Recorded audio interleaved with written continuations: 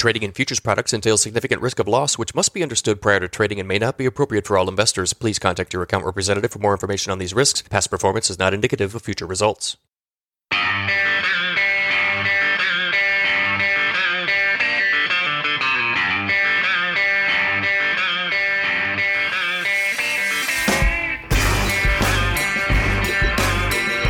If you like grain markets and other stuff, you've come to the right place.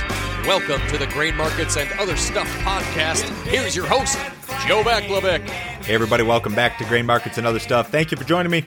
It is Wednesday, December 9th. As I speak here this morning, it's about 11 o'clock Central Time. We have a USDA report tomorrow. I'm not going to talk too much about the report. I did a little bit of analysis ahead of the report in this morning's podcast. And if you're looking for some pre-report estimates and that sort of thing, they can certainly be found in a number of places. I figured I would take a little bit of time today to discuss the corn market and some of the technical implications here. We've backed off from the highs, but at the same time, we've been able to hold some levels underneath the market on a couple different occasions. So I figured I would do a quick rundown of kind of the technical setup here and give you a basic idea of the lay of the land. Remember, everybody, if you need some help with your grain marketing, if you would like to know what I am doing every day of the week, every business day, go to my website, go to standardgrain.com, click on Grain Marketing Plan in the upper right-hand corner. And for $49 a month, you can subscribe to my grain marketing plan and subscription service. It includes a morning email, which goes out every business day at 6:30 in the morning Central Time. Also a text message service. You will be made aware of when, how, and specifically I am pricing corn, soybeans, and wheat throughout the year. There's no obligation there. There's no additional fee. You don't need a trading account, and you can cancel it at absolutely any time. There's no obligation. I make this very, very simple. So to get to this corn market, I want to give you a very kind of brief look at the charts here and some of the potential technical factors that we're looking at. I'm going to put the nearby March corn contract on the screen here. The first thing I want to talk about is this trend line, and this blue trend line. If you're watching on the video, there's an uptrend line that started with the August low. It was August 12th. 331.5 was the low in the March corn contract on that date. August 12th is when we bottomed. And since then, the market had kind of followed this trend line higher. We went down and tested some support and kind of found some support there in late September. We then tested the trend line again in early November. And now we are trading below that trend line and have been for 3 or 4 trading sessions. So I'm going to go with the idea here for the moment that the uptrend has been busted, and I'm going to pull this trend line off of the screen here. I'm going to say that this line has been negated for the time being. So what that leaves us with here short term, I think, is kind of a sideways to lower deal.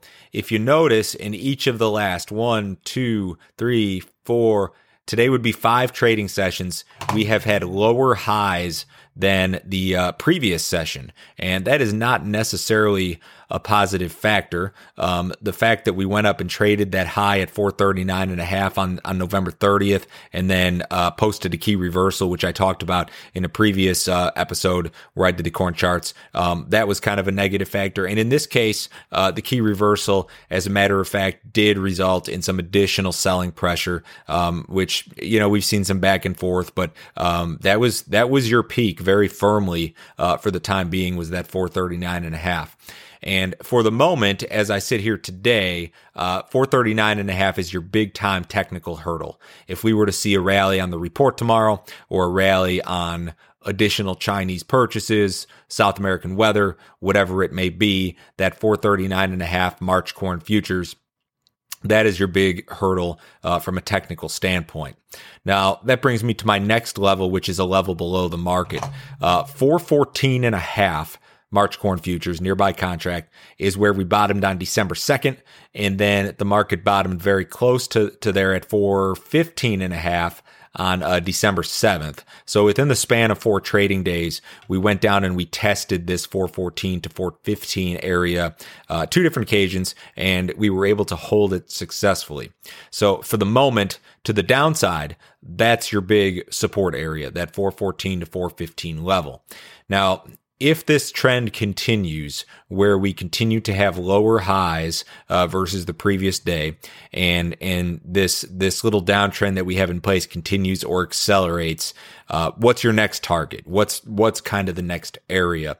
I think very obviously 396 is the spot. 396 is where we bottomed in October following a correction.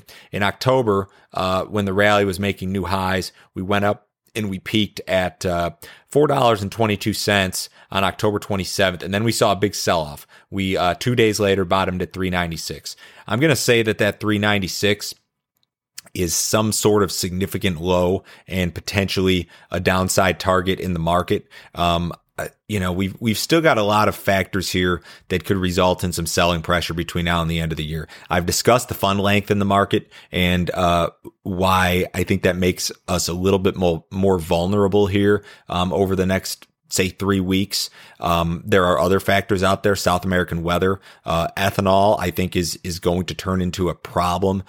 We've seen good ethanol production. We actually saw a really good production number today. The problem is that stocks keep building and forward ethanol production margins are terrible. So we could again get into a situation where we see not just a poor year over year performance like we've been seeing, but you could see ethanol production fall off even further or more drastically. So there's always risk here, especially in this particular instance. You've got this big fund long, you've got a market that has trended higher, and you've got the end of the year coming up. So I think that there is some downside risk. I really hope we go the other way. I hope we go back up and blow through that 439 and see this market at some even better levels. But for the moment, I'm looking at the action here technically, these lower highs in each of the last for today would be 5 trading sessions. That's kind of a red flag to me. If we were to go down and trade below that 414 level, I think that opens the door to a quick move down to 396. You could probably go down to 396, still have the funds long the market, still have some bullish sentiment, and it would not be a total technical disaster either if we went down and traded 396. I would call that probably a technical correction if we were able to go down there, test that level, hold it. I think that would be something that may ultimately be healthy for the market, to be honest. It's typically healthy to see corrections in markets, even in the midst of a big bull run like we have going on right now. I think, as a matter of fact, if we want to see this thing continue into 2021, we may need to see the funds set back a little bit, maybe peel back a little bit of that position, maybe get the sentiment to shift just a little bit. Nothing changes sentiment like price. And if you were to take 25, 30 cents off this market, you would have some bearish sentiment emerge. You would have some bears emerge in the marketplace. And a lot of times that's what it takes. A lot of times you need to get back to like equilibrium, or somewhere close to it if you want the rally to continue. And I want the rally to continue. We all want the rally to continue for sure. But I think that if you were to go down and even say test that 396 area, I think that would kind of reset the market a little bit. It would peel back some of the fund length. It would give us a little bit of equilibrium, and that there may be some bearish sentiment that emerges, whereas you don't have a ton of it right now. And that would not be a bad thing necessarily. It really wouldn't. I hope this was useful to you. This was just a quick chart review. Again, I like doing these once every 2 or 3 weeks for each market, and I'm going to continue to do these. If you like this sort of stuff, let me know.